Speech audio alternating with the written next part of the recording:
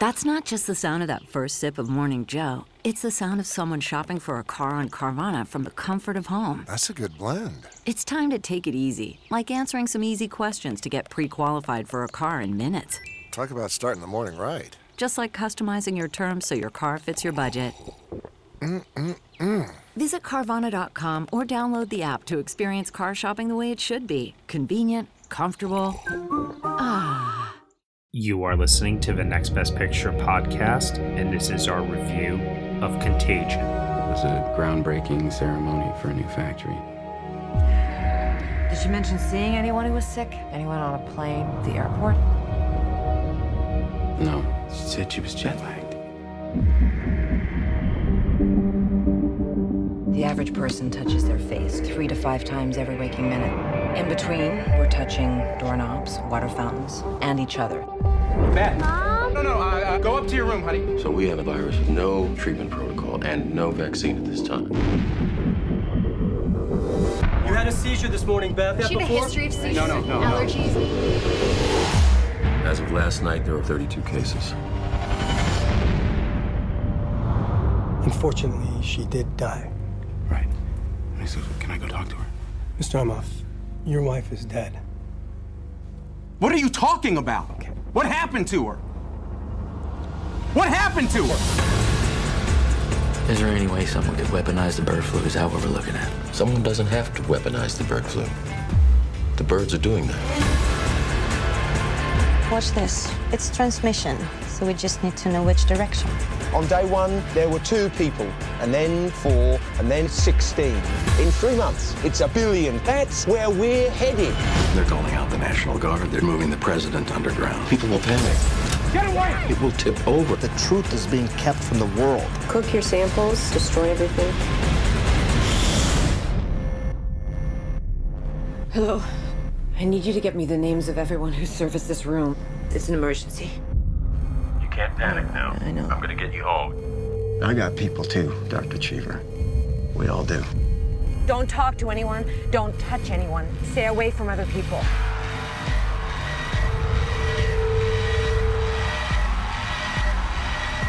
Get back in your car! We're not sick! It's figuring us out faster than we're figuring it out. It's mutating. All right, everyone, you were just listening to the trailer for Contagion, and the story is as follows.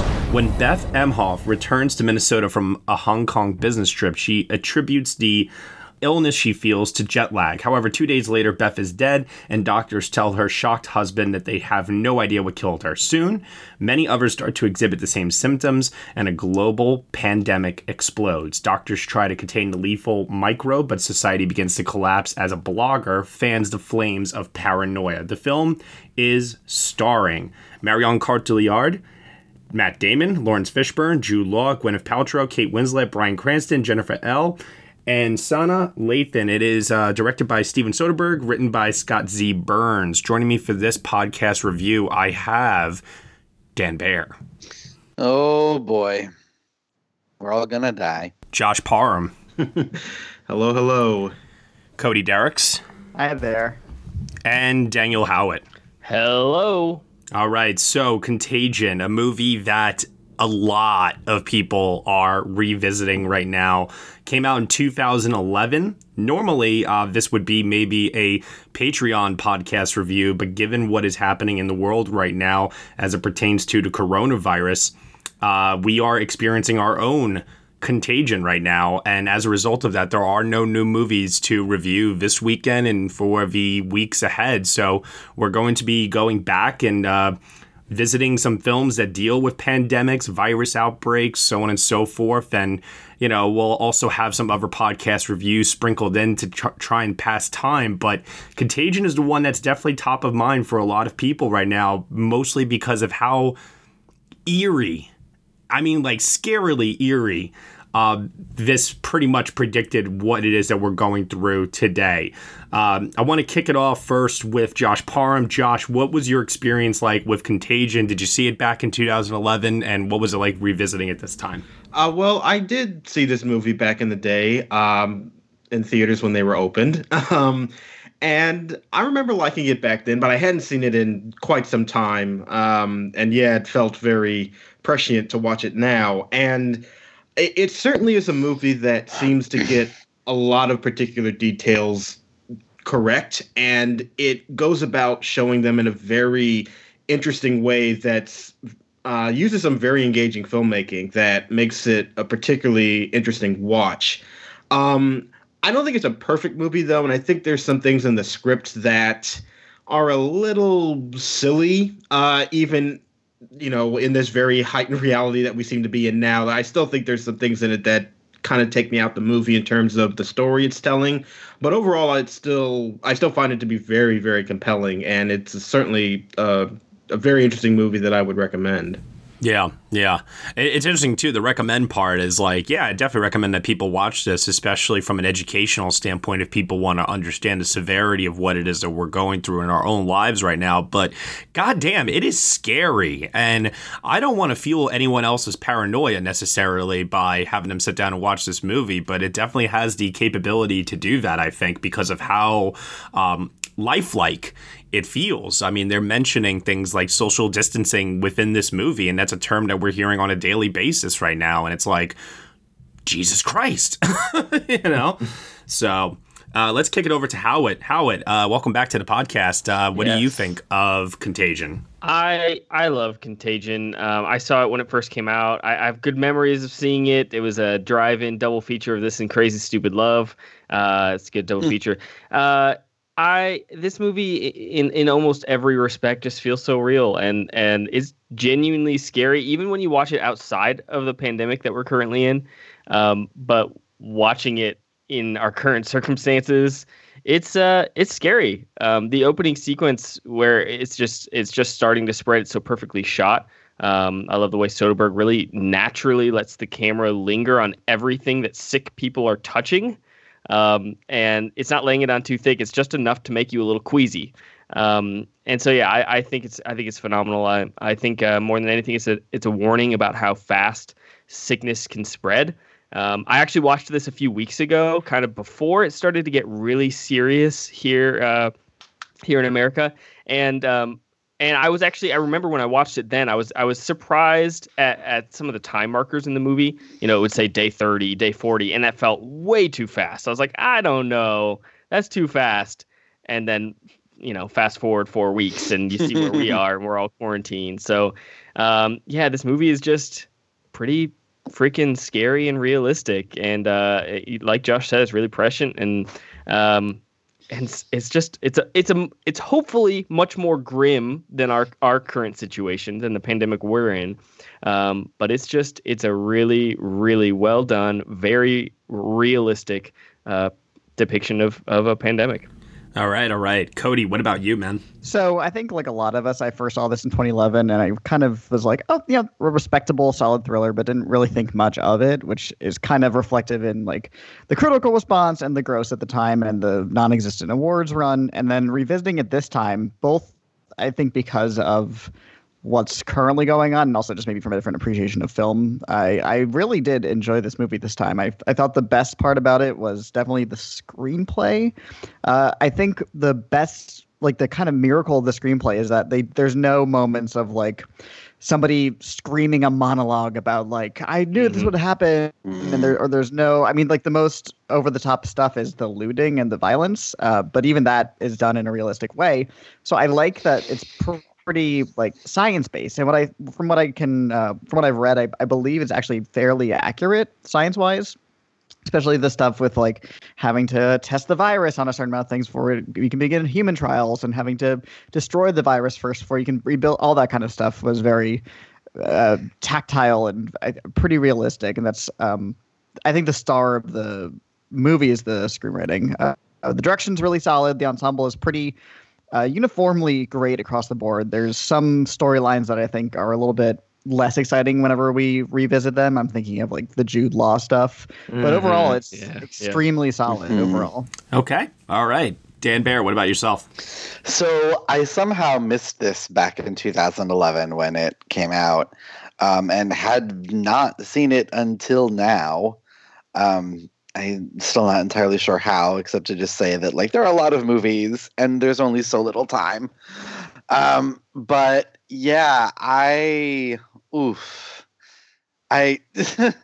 this was so real. It felt so true to the situation we're living in that like I had to go back and like read some of the stuff from the movie back from when it came out. And yeah, it turns out Scott Z. Burns actually did write this after talking to people who work on infectious diseases and had done lots of research on that. So yeah, that makes sense.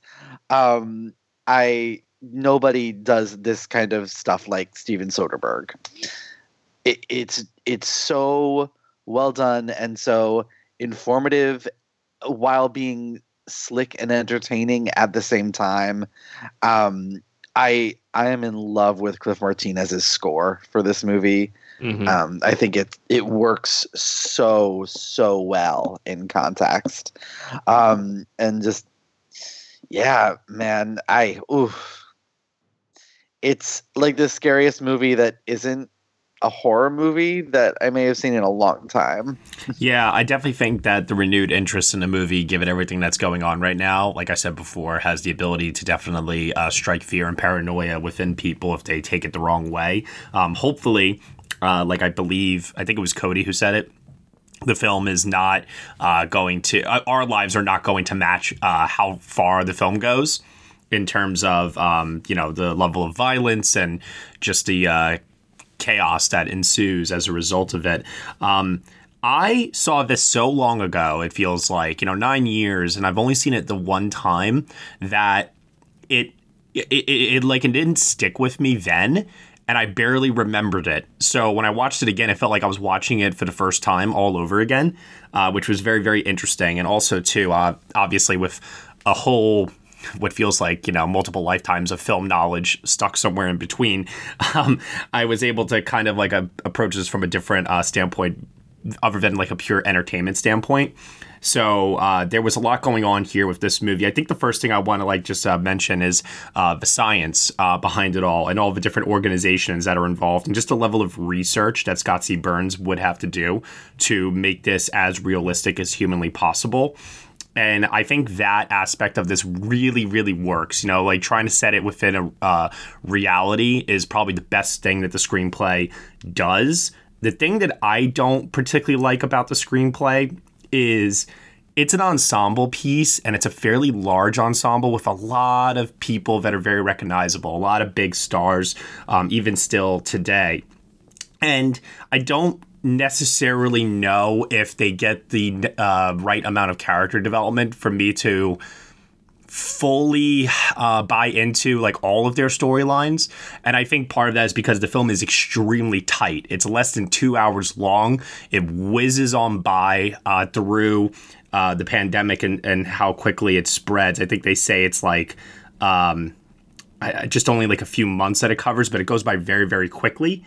And so as a result of that, I think some characters do get explored enough. And then there are other actors that are playing these characters who I don't feel like get the necessary screen time to make much of an impression. Well, I would say that there's probably little to no character development for anybody in this movie. And well, with the exception maybe of Matt Damon, because in the beginning, his wife, played by Gwyneth Paltrow, dies, and he's so shocked because it comes out of nowhere that he never, and with everything else happening around him and having to take care of his stepson and his daughter, and just the shock of all of this happening so quickly, I think he's the only one that ever gets like an arc, because at the end they give him the moment where he finally does get a moment to grieve after everything is kind of calmed down. He does get that. He's the only one that comes the closest to any kind of emotional arc. But I also think that the nature of the way that this movie wants to tell its story means that gets lost a bit. And I don't think you really feel the impact of what you're supposed to get in that moment at the end. And I don't think so either, yeah. I think the very nature of the script just means that it is more focused on this like clinical representation of how to deal with this pandemic, which is fine. It does a really great job at that. But I do think the sacrifice that it makes is you really don't get a great sense of who these characters are, and they're really just meant to be kind of pawns to move the story forward. I actually disagree a little bit on that. I thought that the end with Matt Damon sort of really brought everything home for me. I think that was the intention, but I don't know if it fully landed. Well, I think it worked for me, and that because, we're spending 2 hours dealing with just this very specific, we are responding to this virus and we are doing everything we can to fix it. And it's sort of like a mystery. What the virus is, the mystery sort of element. And then when we get to that end, and there's this one really great shot with him like in the almost in the background looking at the camera with pictures from his wife's trip, and that really brought like home the sort of human impact that this would have for me. Anyway, it did the job. Where I think the film really fell down was the character development for Marion Cotillard's character, because her last scene, she does something, and like, while yes, it's an understandable thing for a person to want to do in that situation, it also, we don't see how she got to that point, really. Yeah, it's a I agree. Big moment. There's like a big time jump, and it's inferred that she's developed a connection with the people that she's been staying with all this time. And I agree. I think, once again, it's a victim of the condensed runtime. If this movie had been maybe, say, 2 hours 15, 2:20, I think that we would have been able to get the necessary character development to make some of those moments land a little bit better. I really didn't miss the character development, to be honest with you. I thought that watching the film more focused on how the pandemic was spreading, and the terror, and kind of just the way the events progressed was much more interesting than any of the characters. So I don't disagree. Yeah. I didn't feel much character development, but I didn't necessarily miss it either. Yeah, that's kind of how I feel. I don't mind them being necessarily more archetypes than fully developed characters that we see interact with the virus, because it kind of then is easier to apply to the real world, to be like, the Jude Law character is like, like what Alex Jones would react to it during a pandemic or whatever. And, Matt Damon is somebody who's really protective of his daughter without specifics necessarily. And I kind of don't mind that. I also do like the fact that it's set during the holidays. Thanksgiving, like Christmas time of the year as well. Because once again, if you're trying to, I guess, not tackle this in a character-centric, specific sort of way, and you're more so just trying to capture a wide range of different types of people. I think that's also like what the John Hawkes character is also supposed to represent as well, as just average, everyday, normal people that are outside of like the people like the Dr. Fauci's of the world, you know what I mean? That are like trying to actually like break this stuff down and get to the root cause of everything that's happening. I like that it touches upon different types of people all over, from the military with Bryan Cranston thinking, is this like some sort of a weaponized attack on the U.S.? I like that the movie approaches it all from different angles. Yeah, I mean, it kind of approaches this material as if it's like a procedural, like we mentioned earlier. It's like a mystery. You're trying to figure this thing out, and you go at it from all these different perspectives. And I think the movie goes about it in a rather clinical sense, but I think that is so appropriate for the tone that it sets. It really shows you the kind of day-to-day operations of what needs to happen in order to solve this. In my opinion, it's a bit optimistic compared to what we have now, but it does show you what is necessary to kind of go about solving a crisis like this. I don't know. I don't think it's that optimistic at all. Agreed. Yeah, no. Like, basically, the message of this movie is the system is not prepared for something like this to happen. Well, it's not set up in a way. No, I think it is. I think it is prepared. I think the problem is that, to me, the way it comes off to myself is that you have, because like I said before, there's so many different angles that this gets approached from, it slows everything down. I definitely think that people know how to tackle this, but I got to get clearance from my boss, and I got to partner up with this person, and the work has to be done. And just these things just take so much time, and there's so many roadblocks that are put in front of all the people behind the scenes that are actively trying to develop this vaccine to get it made. And then on top of of that, you have the stuff just going on in the streets, with trying to get the space to provide for people that are sick. Because, they have like gymnasiums and things like that they have to set up. They got to distribute food to people that need it. And it's a very, very big, large scale operation that can go so awry and so out of control, and then that just creates more problems. And I definitely think that is something that the movie does extremely well, is just showing how reactionary everything has to be, and how quickly it all needs to be set up. But these things still take time because they're huge, large-scale operations. I will say it did make me feel a little better about our current world, that in this movie, 20 days into the virus, granted, it is a faster virus with a slower, with a quicker incubation period, but 20-ish days into this virus, people are, burning things, and there's garbage in the streets and blah, blah, blah. So that made me feel like, oh, okay, well, we're not there yet. We're still in like the denial phase. We're still in the, Skyping friends from home phase. Yeah.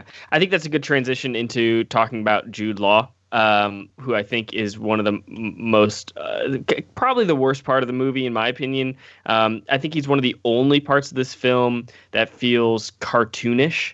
I get the comparison to Alex Jones, that that's what they're trying to do. But he's so much more believed by audiences than Alex Jones. I can't think of a real comparison to him. He basically makes the entire world run on this forsythia drug that does nothing. And so that was the only thing that just felt a little too contrived. And his performance is a little silly. But forgive me though, Dan, doesn't he get the virus and then he does get healed due to the forsythia? So no, it's I don't think so. I think that's supposed to be pretty fake. Yeah, I think it's totally faked. It's unclear in the movie. Okay. See, I couldn't tell if he was faking it or if indeed it was something that happened, and maybe it wasn't the forsythia, it was something else. Well, they say something later about him never having it or something. They ran a test. Okay. It's a little thrown but offline. Then he's like, well, of course your labs didn't say anything because you want your drug, and everything. I think that's kind of what the movie's trying to do. Is yes, everything he's saying, if you're coming at the world from a very cynical angle, could potentially make sense and could be true, but is it? And that is, I think that it works the first time you watch the movie when you're like, what is going on with this guy? But after the movie plays its hand, there's nothing to reward it on future viewings. It just becomes like, oh, this guy again. Yeah. Yeah, I think that my problem with his character is just that it doesn't feel like it is that consequential to the overall story. And it is true that watching him now, he definitely feels like an Alex Jones character, which, Alex Jones is a very cartoonish figure in our world too. True. So I feel like that part is pretty accurate. I could believe that he'd be this very over the top kind of person. What I have trouble with in the movie, though, is just it feels like he incites one riot that we see, and then that's it. Then he is arrested. And I just don't feel like he adds that much to the overall narrative. So whenever he comes up, you're watching this very over-the-top character who now just feels like a distraction from the rest of the very kind of controlled storytelling that's going on. Yeah, he's there just to add chaos, and that's it. Yeah. This is Krista Makes, guitarist and vocalist for Less Than Jake, and host of Krista Makes a Podcast, a songwriting podcast where every week I'm joined by an amazing guest to break down the writing, recording, and release of one iconic song from their career. In our giant evergreen back catalog of episodes, we've had rock legends such as Dee Snider and Huey Lewis, punk rock favorites like Mark Hoppus, Fat Mike, and Brett Gurewitz, and up-and-coming artists of today such as Liz Stokes of the Beths and Genesis Owusu. We've had guests from all genres and styles of music, and I guarantee that if you peruse our back catalog, you'll see several episodes that'll make you say, man, I gotta hear that. Whether you're a fan of music or a creator of music yourself, you'll take away a whole new appreciation for the songs you know and love. Krista Makes a Podcast is available for free on all the places you could possibly listen to podcasts, and new episodes come out every Monday. Hello, this is Gary Chahot welcoming you to check out the French History Podcast. Our main show covers the history of France from the first humans until present. If you liked Mike Duncan's The History of Rome and wanted a similar program covering the land of beauty, culture, and love, we are exactly that. We also host world-renowned scholars who have delivered guest episodes on their specialties, including 18th century pirates, revolutionary booksellers in 20th century Paris, the special friendship between the Marquis de Lafayette and Thomas Jefferson, and numerous others. Learn what you love and listen to the French History Podcast today. I'm going to pivot here actually for a second because it's interesting how like the marketing would have you believe that Matt Damon is the lead of this movie. And I don't believe that there really is truly a lead here. No. But would you all agree with me that the one person who feels the most like the lead is Lawrence Fishburne? Yeah. I guess. The closest to a lead, though. We're not even saying that he's a lead, but he's like No. Yeah, I'm not saying that he is, but I actually found out of all of the people like in this movie, like the person that was like in the thick of it in terms of actually having real what's the word I'm looking for here? Like real impact on the story of how this virus gets truly contained. I felt like he was the person that was impacting a lot of the other storylines, and it did feel like to me he had the most screen time. Actually, it's possible. To me, though, the person that you're saying affects the story the most, but maybe not other people's stories, is Jennifer Ely's research scientist, who also is my favorite performance in the movie by far.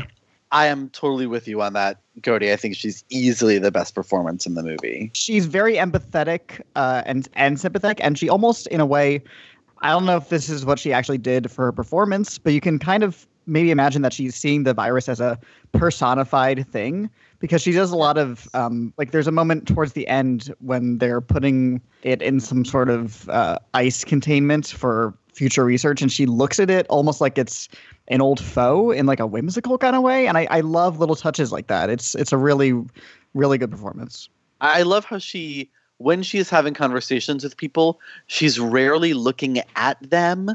She is looking straight ahead, or she's looking at what she's presenting, she's always or the thinking. research, and she is always just fascinated by it. And it's so like I thought that was so true to that kind of scientist who is always working on these things. And it's wonderful how she does it without coming off like an egghead or too intellectual. Right, because you would go into the field because you would go into the field because you had a fascination and maybe even a little bit of affection for what you're studying. Yes. Yeah. I love that. Also, too, I think she has probably the most difficult dialogue of the movie, too, because she has all of this scientific jargon that she has to like rattle off. Yeah. And just her level of confidence that she has playing this role and how clinical it is and such that I really did believe her in that role completely. One person that I thought was actually going to be a lead of this movie, but her character, spoiler alert, actually dies off, is Kate Winslet's character, Dr. Erin Mears. Yeah. I love how matter-of-fact her death is. Like, it just kind of happens. Yeah. And then it moves on. I thought that was wonderful. I mean, and there's also something to be said, too, with the fact that, like, it's an interesting perspective because she is so... quote unquote in the shit as far as like understanding how this virus operates, or trying to at least understand how it operates, and such that when she does get sick, she has that level of self-awareness. It's like something I always think about, like when doctors of any form of medicine get ill themselves or anything like that, like just like the level, like the mindset of, okay, I know this is happening to me right now, I know I need to do X, Y, and Z, but I am probably fucked. Like, it's like I found that aspect of it to be very interesting. And also just like the sound of her coughing is going to haunt me for the rest of my day. Kate Winslet, we just want you to be okay. Yeah. We love you, Kate. I think it was very, very clear from the marketing of the movie that Gwyneth Paltrow had a small role in this. I almost wish to this day that the trailers did not give that away, and it would have been more shocking to the audience then. I don't know if there's a way for it to have done that unless it just went it completely almost abstract. Well, and I think also something else to maybe remember is that this movie came out at a time when I think public perception of Gwyneth Paltrow was really at a moment where nobody liked her. And I think year after Country Strong. Yeah, I think this movie also kind of advertised that, hey, look, we're going to kill Gwyneth Paltrow off in the first 10 minutes. Come and see it. I really do think that was sort of part of the marketing to get people to see this movie. Josh, I agree with you. I think even maybe have done a little bit to like resuscitate her career in a weird way. Yeah. Yeah, because then it was like, oh, look, she's sort of in on the joke a little bit. She's willing to be in this big movie, but with all these actors, but she'll get killed off, and we're kind of rooting for it in a sick way. Not only killed off, but because she was cheating on her husband. Yeah. Like a lot. The slut shaming. Yeah, it feels like the screenplay really went out of its way to make Gwyneth Paltrow look awful.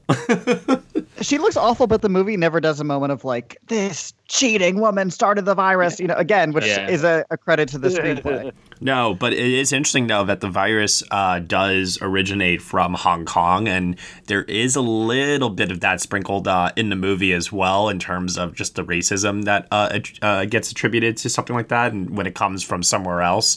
No, and just how we as Americans, are always looking for something or someone to blame in a situation like this. But the thing that I think everybody always needs to, take into perspective is that this is not like a specific attack. This is something that literally impacts every living human being on the planet, regardless of anything. It's completely impartial. One of my favorite things about the movie, and one of the more frustrating things, is that like I love the storyline with Marion Cotillard's character in China, and just the whole like when the officials she's working with go like, oh no, it can't have started here. Like, you don't understand what you're saying, right. Like, and the impact that is going to have.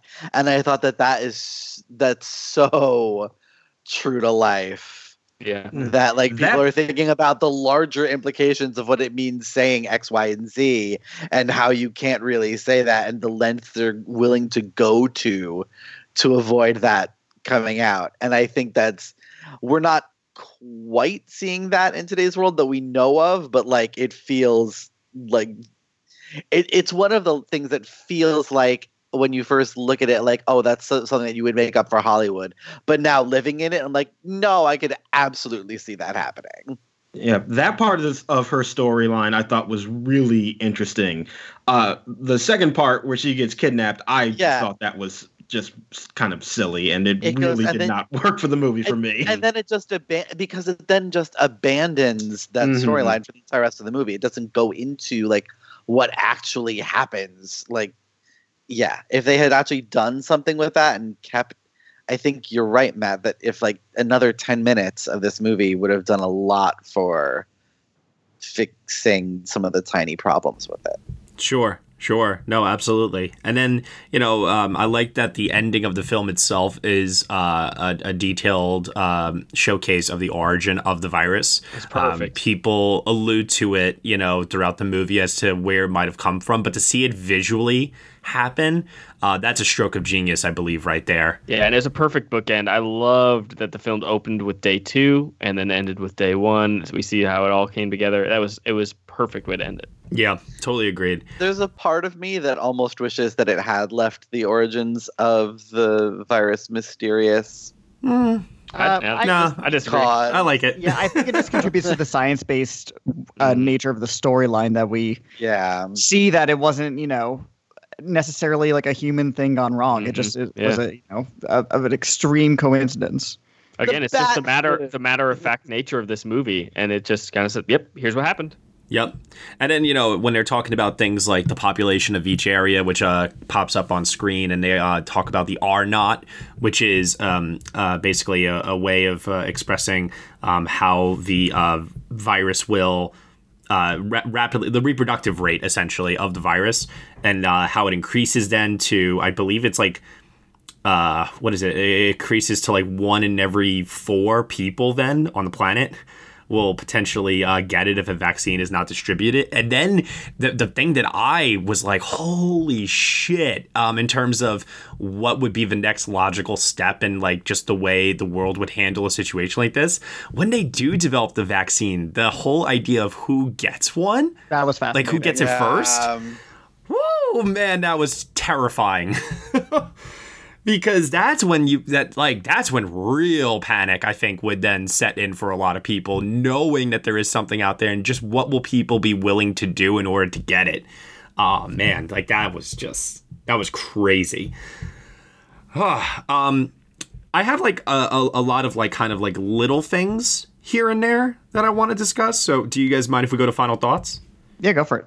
Yeah. Okay, so quickly, final thoughts here. I just have a couple of lines that I wrote down that I thought were either amusing or interesting. One is blogging is not writing, it's graffiti with punctuation. Love that line. Another one was they'll start listing the side effects like the credits at the end of a movie. Which was another really good one in regards to the vaccine. And then one of the cheesiest line in the whole movie for me, and I had to write this down. I hated this line so much because for as realistic as the movie is and as procedural as it is, when they're in the lab, these two guys, and they're doing an autopsy on Gwyneth Paltrow, and somebody says, "Should I call someone?" And the guy just goes, "Call everyone." I'm like, oh my god, no. Like my mom, like what's that? Like, yeah, like what does that mean? One of the concessions to classic Hollywood filmmaking. Yep, exactly. Well, maybe that scientist really thought he was in a movie, you know? Outbreak. I think this movie is beautifully shot. Yeah. It might actually be my favorite element of the movie itself. Is I think the cinematography in this is just killer.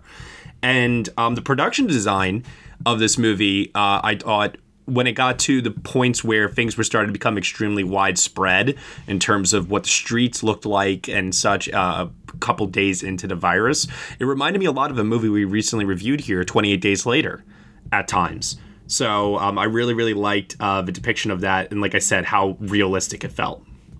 So for final thoughts, that's all I got on that. I want to pass it over now to Josh Parham. Josh Parham, what final thoughts do you have on Contagion? I think I just want to say two quick things. One thought that flashed into my mind when I was watching it was, oh yeah, Dimitri Martin was a thing at one time. I really trying there. That was the thing. I looked at this movie. I'm like, well, if you ever wanted to know this movie was made in 2011. I thought that was kind of funny. But then the other thing I just want to mention is I just really do want to focus in on Soderbergh's direction. You know, we talk a lot about how this script does a lot of really smart things. I think that there's also some kind of dumb things in the script too, but what to me actually pulls me through most of it is his direction that feels like very laser focused on what you need to do to feel invested in this very realistic looking world. Like we mentioned how there's these close-ups on things that people touch, and that's strictly from a directorial standpoint. And I think this is a really strong effort from Soderbergh, who sometimes can be very dedicated to what he's doing, and then sometimes it does sort of feel like he made it in 5 minutes and moved on. This does feel like an effort that he put some real time into to construct how this story should be told and the way that we should be visually telling the story. And I think he does a really, really good job with this material. Yeah. No, I definitely agree with you on that for sure. Let's kick it over now to Howard. Howard, what about you? What final thoughts do you have there? Yeah, I mean, most everything that I thought has already been said, but I just want to give Matt Damon some credit here as well. You know, Matt Damon, for as big of a star as he is, he's not always incredibly impressive as an actor, I would say. And so I think here, this is his sweet spot. Playing a concerned suburban dad is like perfect for Matt Damon. And I think he does it really well. I think the scene where he finds out about Gwyneth Paltrow dying was really well scripted and well acted, not really comprehending it at first. And so I thought that was a really nice touch. And yeah, I just think this movie is terrifying. And like I said in my opening, hopefully much more grim than the situation we're in. Yeah. No, I actually like that scene too of the doctor where the doctor's like, unfortunately she did die. Right. So can I go in and talk to her? Yeah. And I'm just like, oh shit, that was buddy. Great. I thought that was great. Like it really hasn't hit you yet. And just also kind of piggybacking off of that, because I don't know if anyone else was thinking this as well, but I do want to just go back to Matt Damon at the end of the movie one more time and just say that even though him grieving while looking at the pictures of Gwyneth Paltrow on his camera didn't quite land for me, the moment that did actually was the prom night at home that he puts on for his daughter once it is safe for her to be with her boyfriend Andrew. I thought that was a nice kind of like tying it all together moment within the screenplay, because they're always trying, they're young teenagers and such, and social distancing. You try telling a young teenager about social distancing and see how far you get with it. But you have U2 playing in the background, and I'm just like, you know what? This is like a great example of how the human species is able to endure with some level of normalcy, even in the most horrific of situations. And I really, really like that a lot. Let's kick it over now to Cody. Yeah, I pretty much said everything I wanted to say. I do like, again, that this strikes a really fine, delicate balance between being almost like a horror movie, but also not being over the top, which I think is a credit to both the director and the writer. I think it's really prescient nowadays, obviously, especially because there's so many things in this movie that we're literally hearing today. All the stuff about don't touch your fucking face and social distancing, all that stuff. Scott Seaburn has been telling us this since 2011. We weren't listening. So I think watching it now with everything going on, it won't necessarily provide a distraction. Like I said, it may make you feel a little better that we haven't succumbed to our worst impulses like people do in this movie. And also, I think it kind of is a good reminder that these things need to be taken seriously and everybody needs to do their part. Yeah. Yeah. Can I interrupt to say one thing Sure. that I just saw on Twitter from 1 hour ago? That I hate to say it, but Donald Trump, he tweeted about 2 drugs that he's suggesting people take together have a real chance of being one of the biggest game changers in the history of medicine. So now all this talk that I was saying about Jude Law being a cartoonish villain. Never mind. I'm wondering if there's about to be a run on these 2 drugs here. My God. Anyway, just felt like that was worth mentioning. Jesus Christ. Okay. Who's left? Bear? Yep. Bear, what do you got? Like I said earlier, like no one does this kind of thing better than Steven Soderbergh. I don't even know how he does it, how he is able to make these like potentially very dry movies play like the slickest piece of Hollywood entertainment and still put everything across. It's mind-boggling to me. The cinematography, the editing, I love how like they're not actual bookends of the film, but there's that early sequence where we just see people walking by and touching each other or touching objects or coughing, and it instantly like riles you up like, oh God, oh God, oh God. And then there's the later sequence where we see just how empty everything becomes. And you notice the absence of people and the absence of touching. And I just think it's so smart and so smartly made. But yet again, I feel like one of the most underrated things that Steven Soderbergh is great at is choosing his cast for all the movies he makes. I mean, like, especially take your mind back to 2011 and like no one else could have played these parts. Everyone is so flawlessly cast in their roles. And it's just amazing how he uses everyone's star power in a very specific way. And bravo.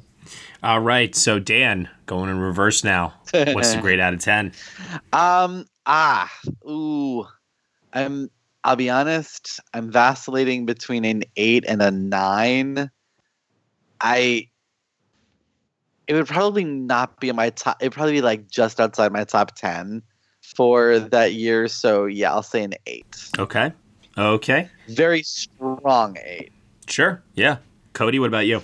I think I'm at a 7. It's a strong 7. It's solid. It's exciting. It doesn't really kind of ascend to something of greatness for me per se, and I don't ever see myself watching it again necessarily unless, who knows, maybe we were another cute little pandemic in the future. But yeah, a nice 7. A 7 out of 10.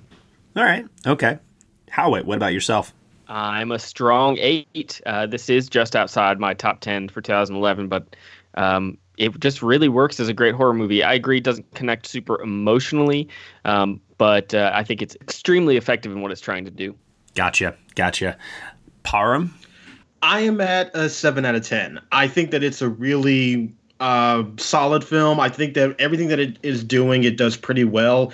There's some times when I'm not completely on board because the characters aren't really there, or the script kind of goes in a direction that I think is kind of distracting and takes me out of the overall narrative. But overall, I think that what it is attempting to do, it does pretty well, and it keeps me engaged throughout. So yeah, I think it's a good movie.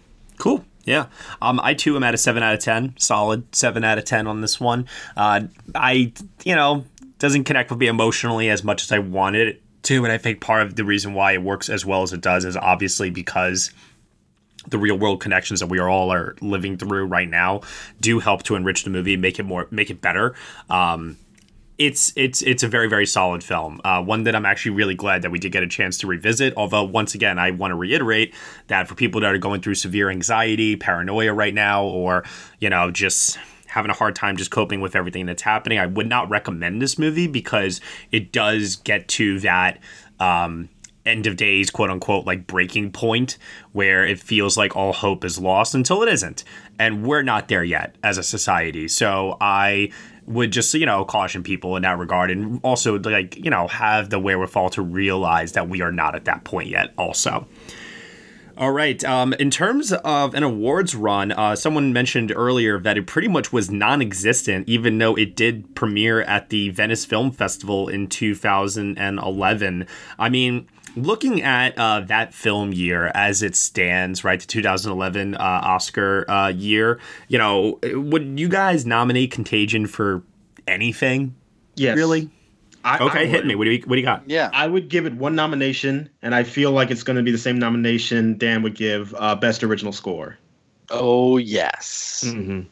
Abso-freaking-lutely. Yeah. Cliff Martinez, if I remember correctly, I don't think he has a single Oscar nomination to his name. No, I don't think so. I don't think so. And this, in 2011, he also did the score to Drive, which I also would have given him a nomination for. Yes. Yes. You know what? Actually, I'm gonna take back the Contagion. If I was only able to get him in for one, I would have gone with Drive in a heartbeat.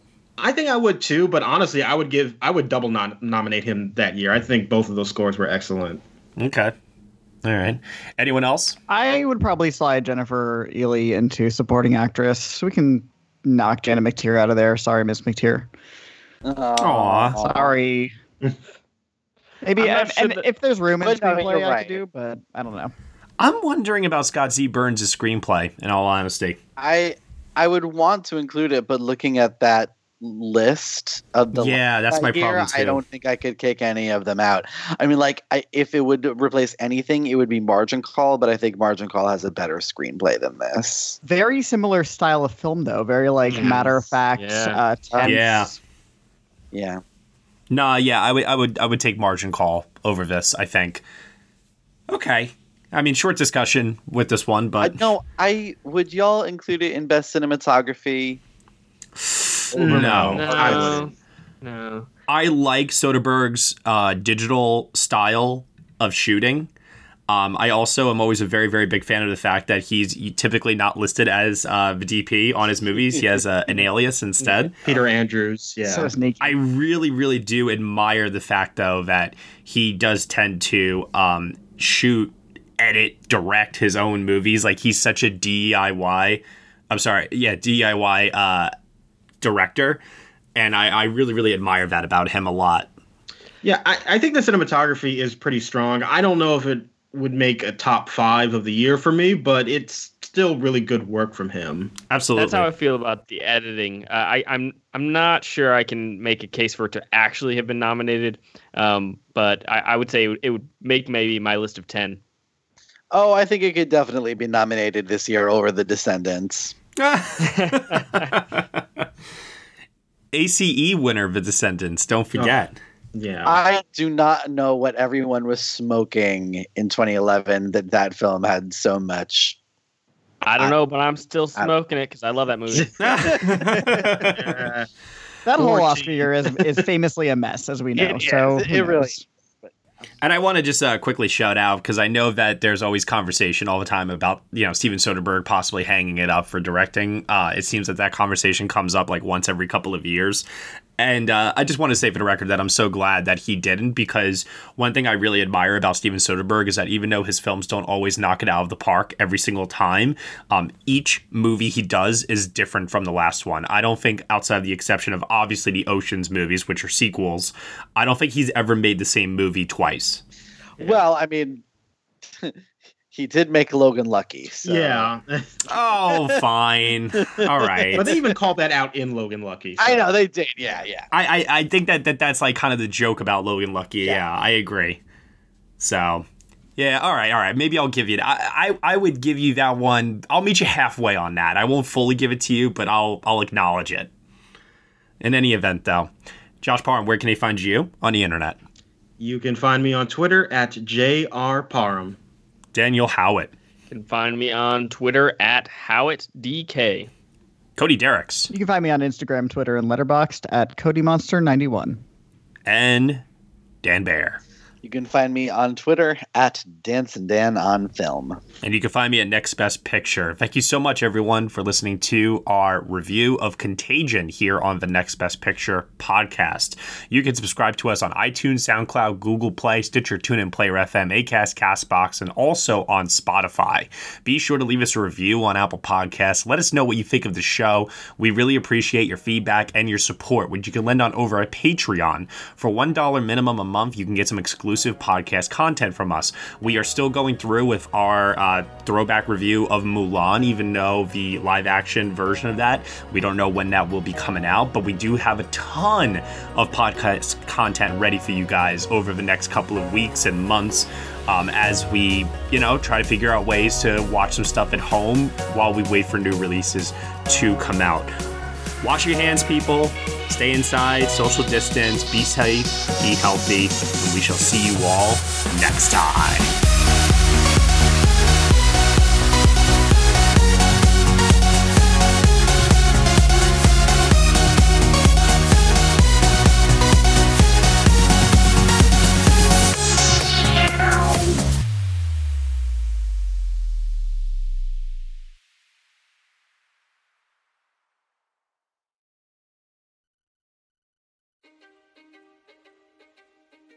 History is complicated.